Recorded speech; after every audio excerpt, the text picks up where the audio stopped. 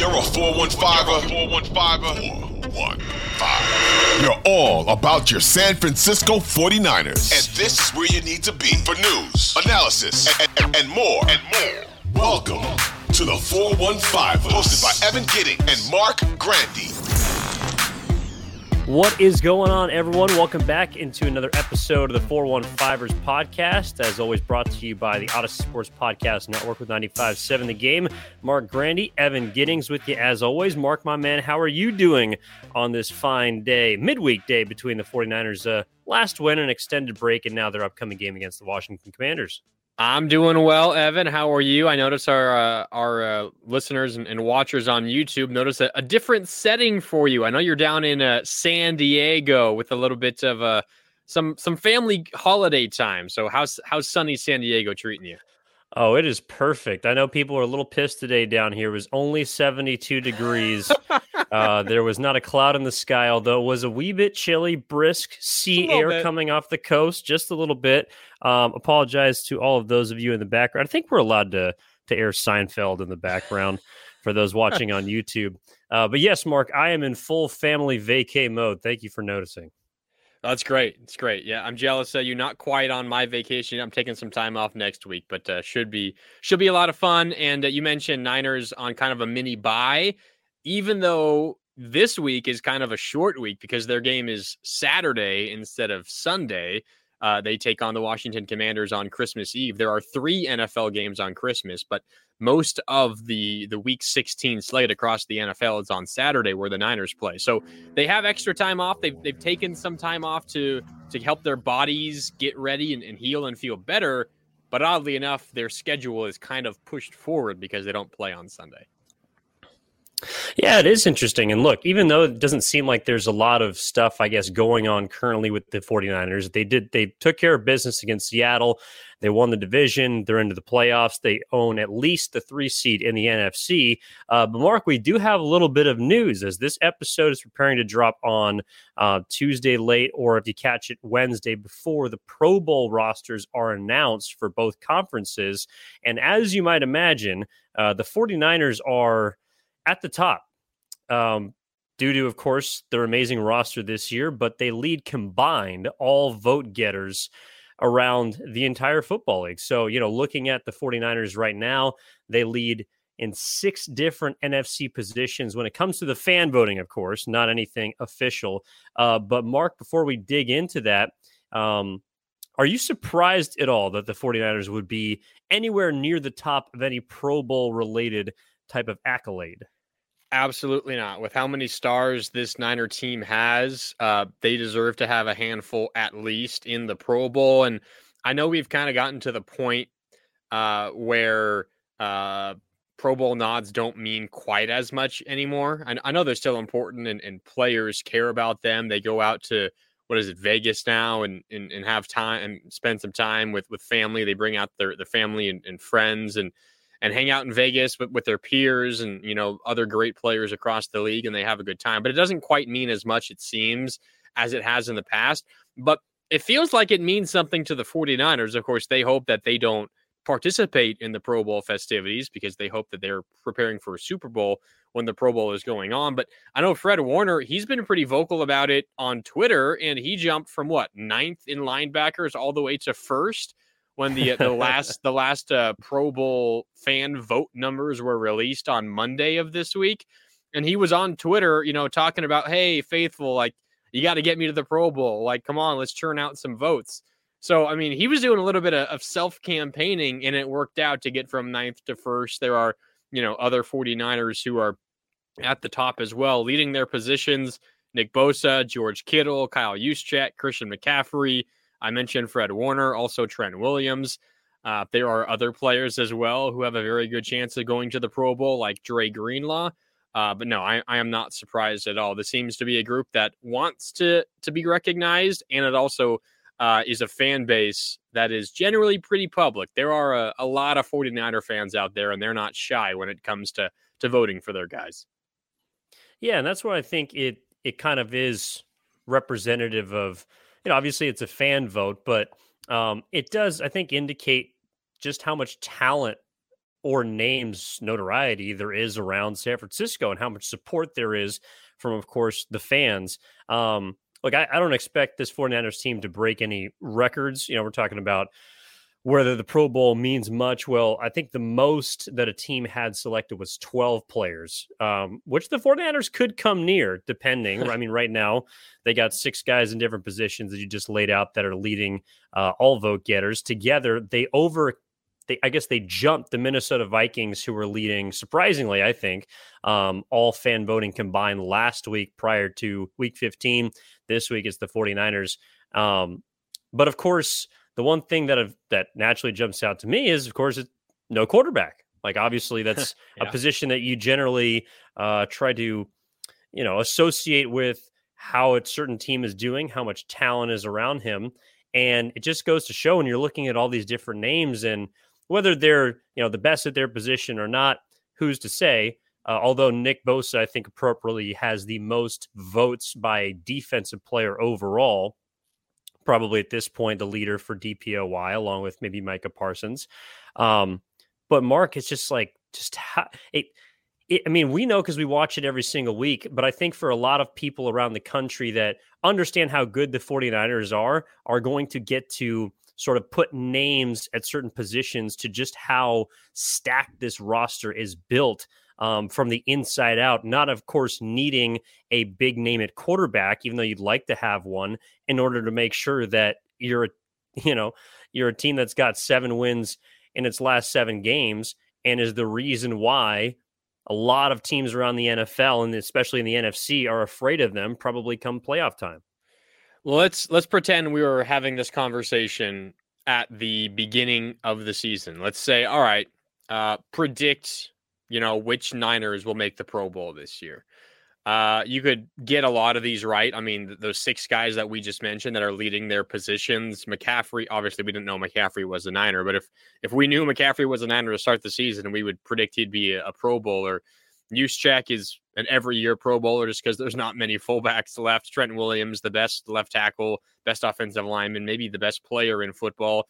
George Kittle is one of the best tight ends. Nick Bosa and Fred Warner, they're, at the very top of their positions as well. So those all make sense, but there would have been one other that you would have thought most likely, and that's Deebo Samuel. But Deebo Samuel hasn't had the kind of season to where, he probably deserves a Pro Bowl nod. And, he missed a game, that second game against the Los Angeles Rams. The Niners still dominated that game thanks to Christian McCaffrey. But besides that, he's played in most of the games. He's been banged up.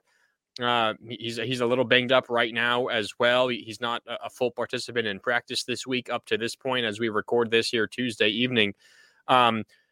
But you would be a little surprised if you were asked, about Pro Bowl possibilities at the start of the season to learn that Deebo Samuel is kind of off that radar right now. Or maybe a lot of that is because of Christian McCaffrey's acquisition and Deebo Samuel hasn't been asked to do as much as he needed to do last year.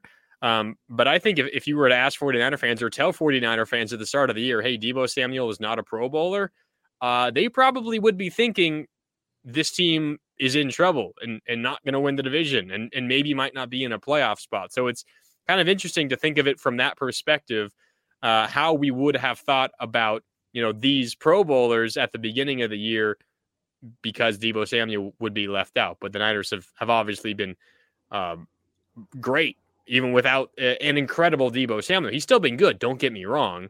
But he's unlikely going to be a Pro Bowler. But kind of interesting to think about how your perspective changes, obviously, based on how the season goes.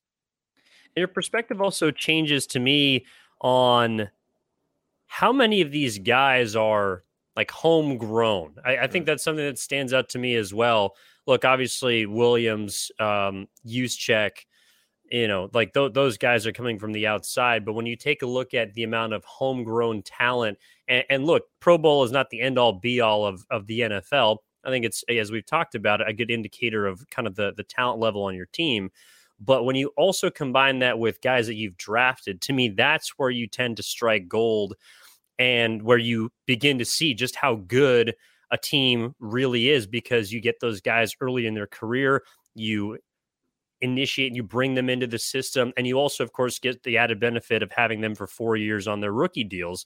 If you look at now John Lynch and Kyle Shanahan going back to 2017, right now they're at 6 full draft classes. So the first 3 draft classes involve the guys that we're talking about, which is George Kittle, former 5th-round pick, Fred Warner, former 3rd-round pick, and then Nick Bosa at the top of the 2019 draft. But a guy like Dre Greenlaw could be making his first Pro Bowl this year from the 2019 draft class.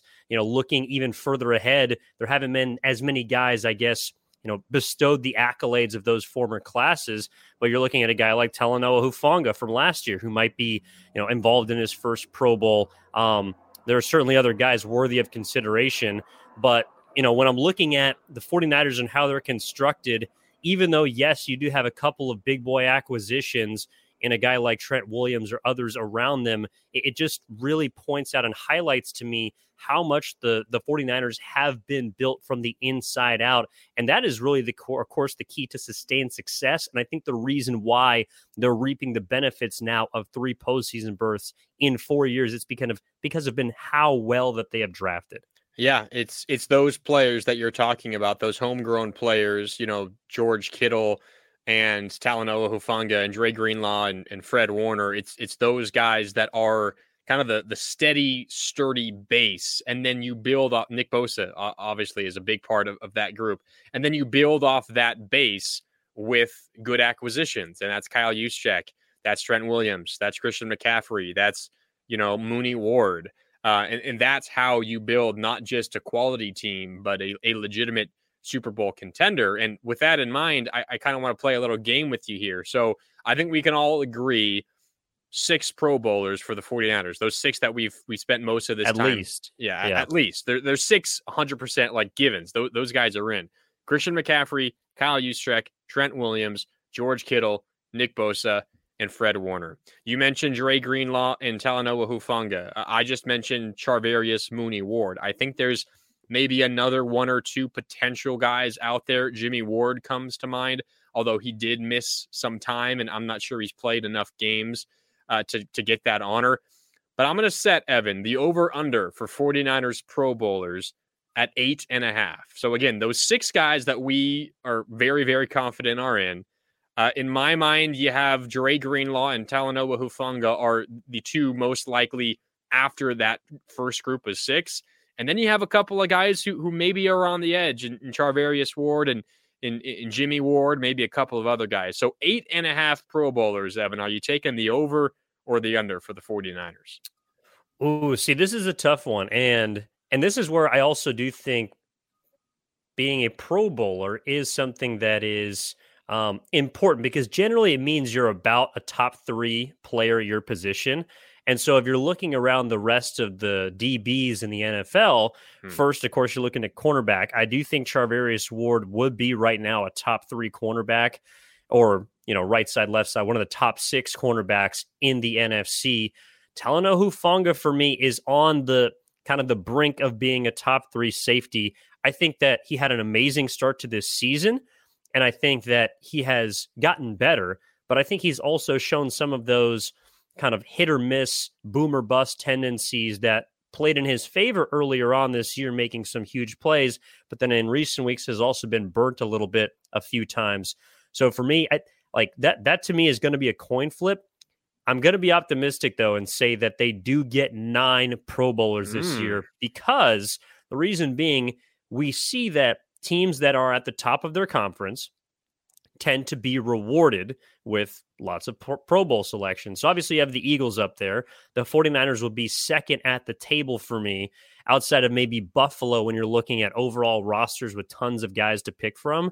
So I would put that at 9, and I might even venture to say you could get a 10th, if you end up with maybe a special teams player, or you end up with a kicker or a punter. So there's maybe an extra throw in there. I would take the over on 8.5. I think I agree with you. The original 8 or the original 6. I think Dre Greenlaw and Talanoa Hufanga get in. Hufanga, you mentioned, had a fantastic start to the season. Hasn't been as eye-popping lately. He still played solid, but he hasn't had as many of those big plays where everyone just heads to Twitter and tweets out Talanoa Hufanga in all caps. That hasn't been quite as common, but I think he's done enough to get in. And then I think Mooney Ward gets in. I really think he's had a phenomenal season for the 49ers. You are the number one corner on the best defense in the league. I think almost by default, you deserve to be in. And, maybe you get to a point where you just simply have too many 49ers, but he deserves it. So I'll take the over as well, but just barely. I think 9. I think that's where the Niners will end up. I'm not sure. I don't think Jimmy Ward gets in because of the games he missed.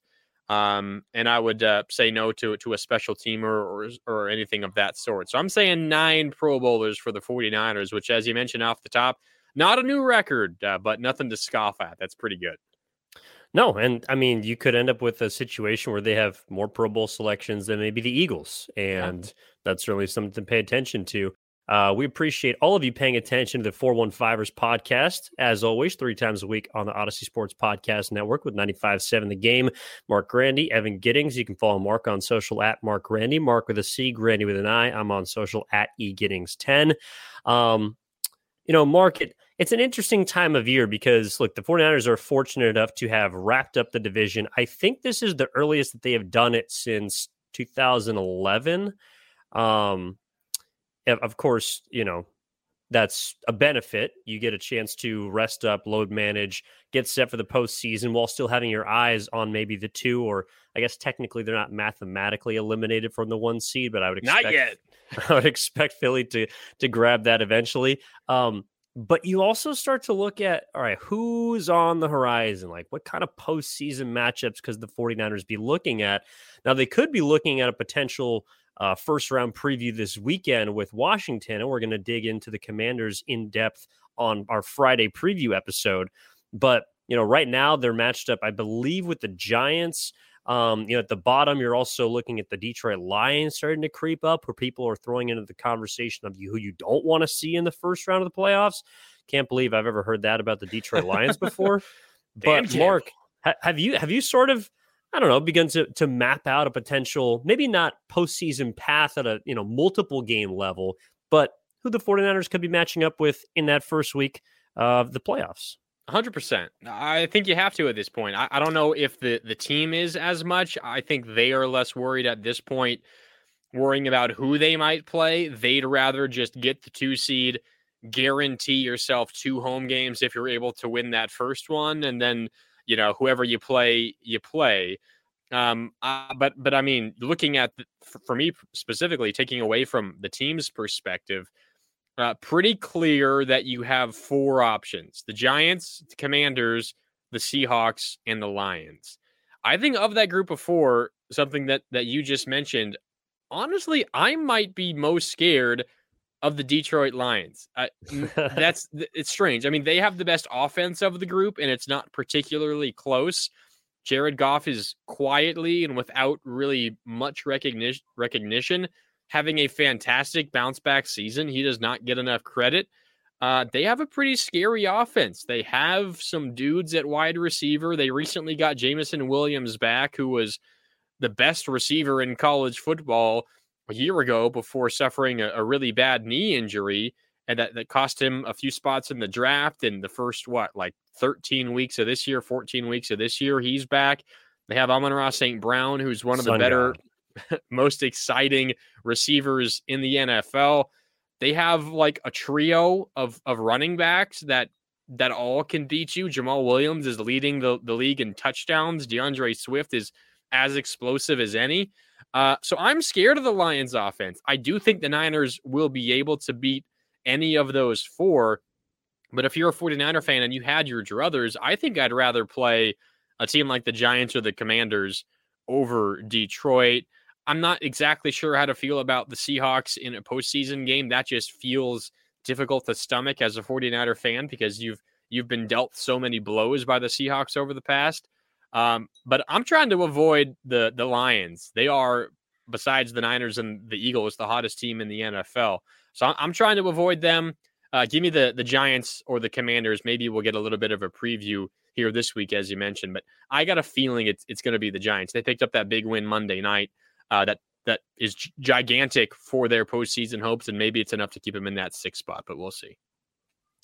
That's interesting because, well, one, you do know that if the 49ers pull off your prediction and become the 2 seed in the playoffs, they are, at this point, looking like they're going to face the Detroit Lions. Like, that would be your reward. Yeah. But it's worth it. It's worth it for a second home game, in my opinion. Like, again, I get to that second home game. True. I mean, I to be fair, I prefaced it all with saying I think the Niners will be able to beat the Lions, but I think it might be the biggest challenge for them of that group of 4. But to me, more important than, thinking for the team's perspective, more important than thinking about who you might play and should we try to lose this game? Should we try to get the 2 seed? Should we avoid this team? And as a result, lose this game. You don't think about that. You do what's best for you in your control, which is win as many games as you can, get the 2 seed, guarantee 2 home games again if you win that first one, and you deal with who you face. Maybe it would be a little different if, say, the Eagles were this juggernaut and they won their first 6 games of the year and they were undefeated and by far the best team in football. And then Jalen Hurts went down with an injury that cost him 2 months and they fell to 7-7. And then they get Jalen Hurts back for the stretch run and they win games. And suddenly they sneak into the 7 or the 6 spot. Mm-hmm. And then you are playing that. Like, that's different. It's not like the Lions are this juggernaut who's suddenly finding their form because of injuries early in the year. They're not that kind of team. If that scenario, an Eagles injury that bounced them down near the bottom of the pile, if that was in the cards, then maybe you start actually thinking about trying to avoid them. But none of those 4 teams that are possible are worthy of that kind of respect. So the Niners get the 2 seed, deal with who you play. Hopefully you get 2 home games. No, I'm with you. I think it's funny. Number one, well, I have been on the Lions for a little bit. I do like Detroit. You predicted them to beat the Bills. Yeah. I thought they were going to beat the Bills on Thanksgiving. And as much as it pains me to say, I did think they would beat the Vikings, in which they were favored to on the road a couple weeks back. But no. I say all this to say it's just funny how, like, we'll talk about certain postseason teams and, it's kind of their threat level to the Niners or, their dark horse ability. Did you know that the Detroit Lions as a franchise have won 1 playoff game in their entire existence? I believe it was 1992. If the Detroit Lions get to the playoffs, and even if they're just competitive, oh my God, the city of Detroit is going to crown Dan Campbell king. I think he might already be up on the throne. Someone just needs to get him a crown at this point. No, it's just funny. I mean, they have that type of postseason history. The New York Giants, meanwhile, have, pretty excellent recent postseason history. We're not going to look at them as a threat, and nor should we. But right now, if we're looking at some of the games, this is just what I would encourage fans to do is, if you can, obviously, if you have the time, I would try to watch some of these teams that the Niners might be facing down the line. Obviously, you want to tune in this Sunday for the 1:00 slate because you want to see Washington. But look, the Lions are on Saturday, pardon me. Yes. And then, but you're looking at, the Lions and the Panthers could be an interesting matchup. But the one that I got my eyes on, Mark, would be Giants at Vikings. So New York at Minnesota. And that also could potentially be a playoff preview if the Niners in this hypothetical jump Minnesota, and then they would face either Detroit, maybe a Washington, but that could be a first round preview. So there's a lot of kind of interesting, regular season tail end. I'm not sure how coaches are going to play it, if they're going to load manage, if they're going to keep some plays in their back pocket, but there are potential, playoff previews here this weekend on Christmas Eve. So I think what could be really, really interesting. We talk about Eagles, Cowboys also. Yeah. I mean, the Jalen Hurts injury is something that everyone is going to be keeping their eye on. I know if any of our listeners, are into sports betting in the NFL, there was a gigantic swing in that line for the Eagles Cowboys. And it was before the Jalen Hurts news came out. So, Vegas was ahead of everyone else in terms of the news, and you knew something was up when Dallas suddenly was a favorite. You're like, what the hell is going on there? And then the news came out, and it was Jalen Hurts. So we'll obviously be keeping an eye on that. But we talk a lot about the Niners and who they might be playing in the first round. The Niners could also maybe make this more difficult on the Minnesota Vikings.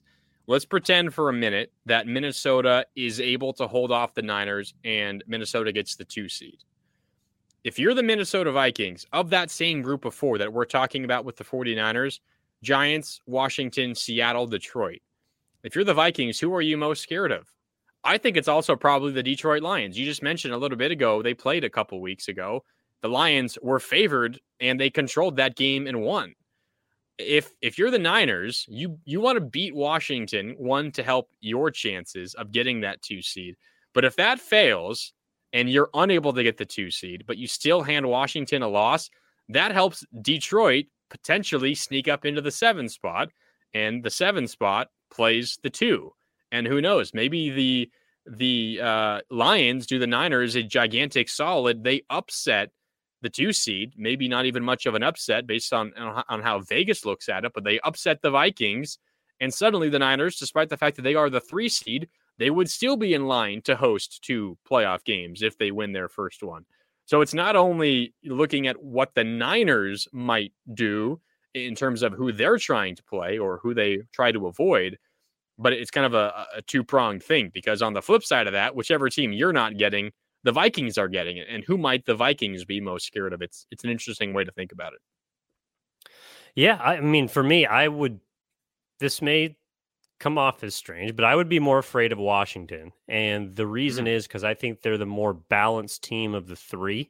Detroit does have a higher powered offense, but to me, that can be maybe not completely taken away, but negated and limited by San Francisco's top tier defense. The one thing Detroit does not have is an ability to stop teams from scoring. They're involved in a lot of shootouts, although they played pretty well against the Jets on the road this past weekend. For me, it's Washington because they have something that the 49ers have not faced, I think, maybe even throughout this season outside of perhaps New Orleans, but that's a dominant front on the defensive side. So a defensive line that is very, very good. Speaking of Pro Bowlers, they could have 3 of their 4 front defensive players in the Pro Bowl. Washington could. And they also have a quarterback that is kind of a dual threat guy. Like I honestly think there's a lot of Taylor Heineke in Brock Purdy, or vice versa. Now, they're both pretty limited quarterbacks, but they have a similar path, shall we say, as guys that were overlooked for reasons that are a little bit different. Brock Purdy, I think there's a lot more tape on him, so there's a lot more to critique out of Iowa State. Taylor Heineke, I think, was a James Madison, so he was an FCS quarterback. So he gets thrown in kind of the Trey Lance group of, well, you didn't play major Division I football. So he gets overlooked a little bit, but they're both pretty mobile. They both don't have great arms, and they both find weird ways so far to have won. I mean, Taylor Heineke's first real big stage game was, I think, in the 2019 playoffs when he almost beat Tom Brady and the Buccaneers, or 2020, pardon me. But then also, you look at playoff teams, and like, one thing also I'll keep an eye on is, like, I expect the 49ers to win against Washington, but something you have to pay attention to is if two teams play a second time in a season and get a chance, and this is why I might be afraid of Seattle a little bit, there is some sort of, I don't know if there's a correlation between losing in the regular season and winning in the postseason, but sometimes you get a better look at your opponent and what they want to do when they dominate you, because you know what adjustments to make. The 2 examples that come to my mind recently are, I think, the Chiefs in 2019. This was the 2019 example. They lost to the Titans in the regular season, beat Tennessee in the playoffs to get to the Super Bowl. And also to go back, I think it was in 2007, the New England Patriots beat the New York Giants in the regular season before losing in the Super Bowl.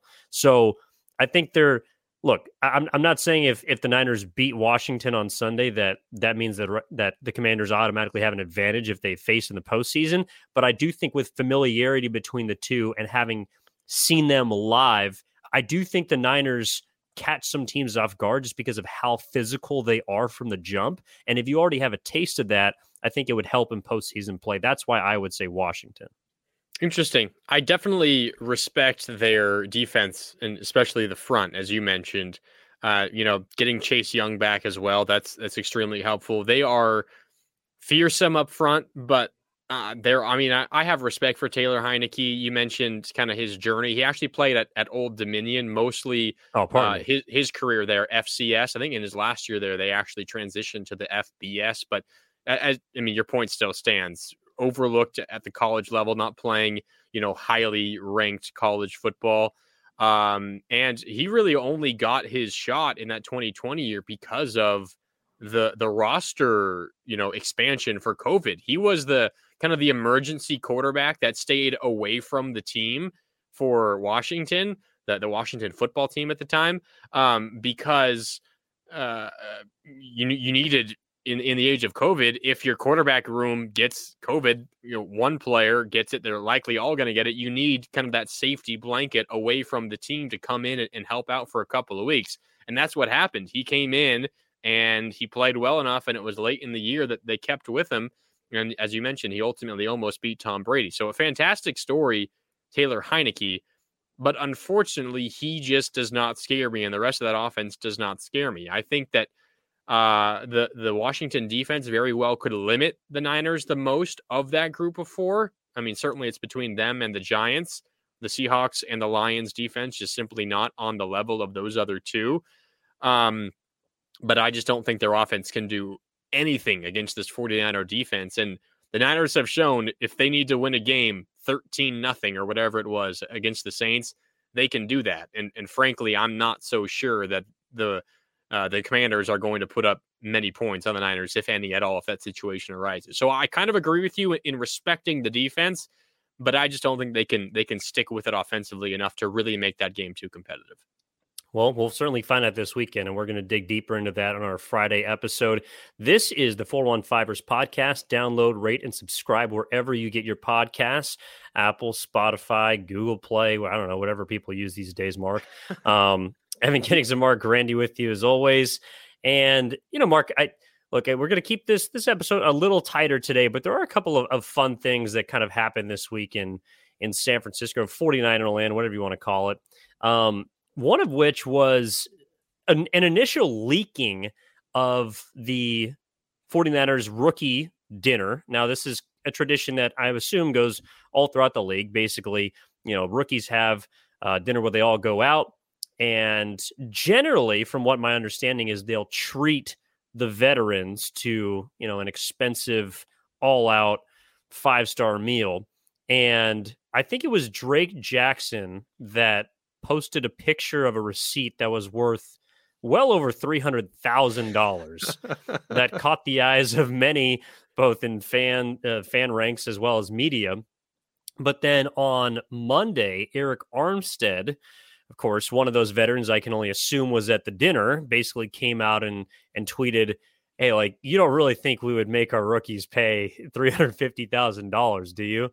I don't know if you had a chance to look into this, Mark. I kind of think that I'm a little more with the rookies, actually. It might shock you. I know that Eric Armstead came out and refuted it. I want to believe that they did make the rookies pay a combined $350,000.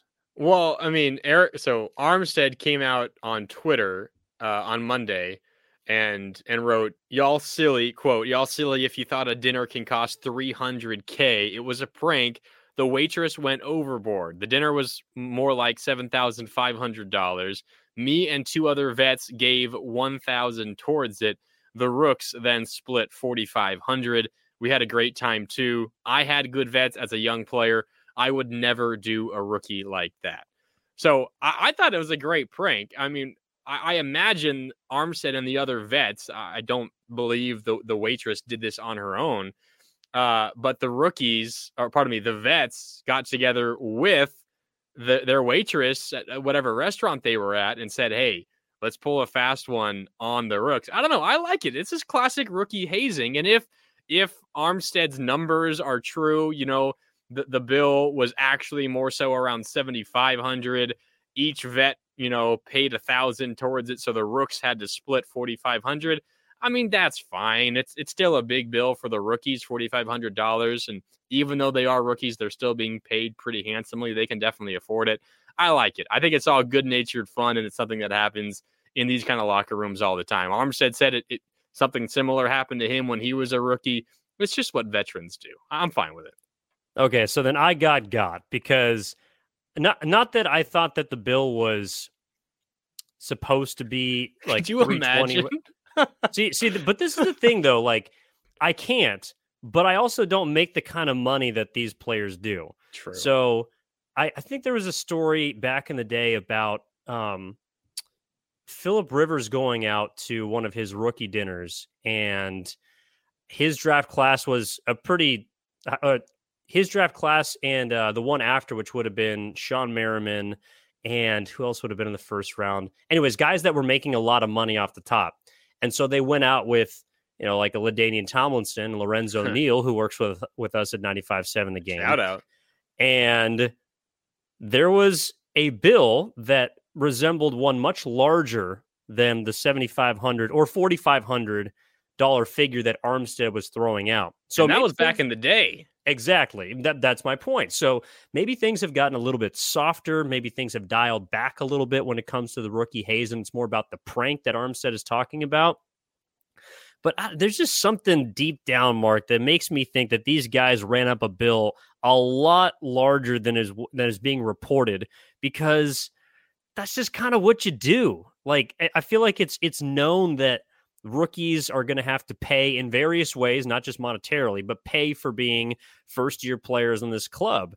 So, look, maybe it was just $4,500. Maybe it was all well fun. That's a great thought-out prank if it is, but I don't know. I got to do some detective work, get my Carmen Sandiego on. Well, yeah, we need a little bit more details here, because based on what Armstead tweeted, there were 3 veterans that each paid $1,000. So I think we can safely assume they were rookies and then 3 vets.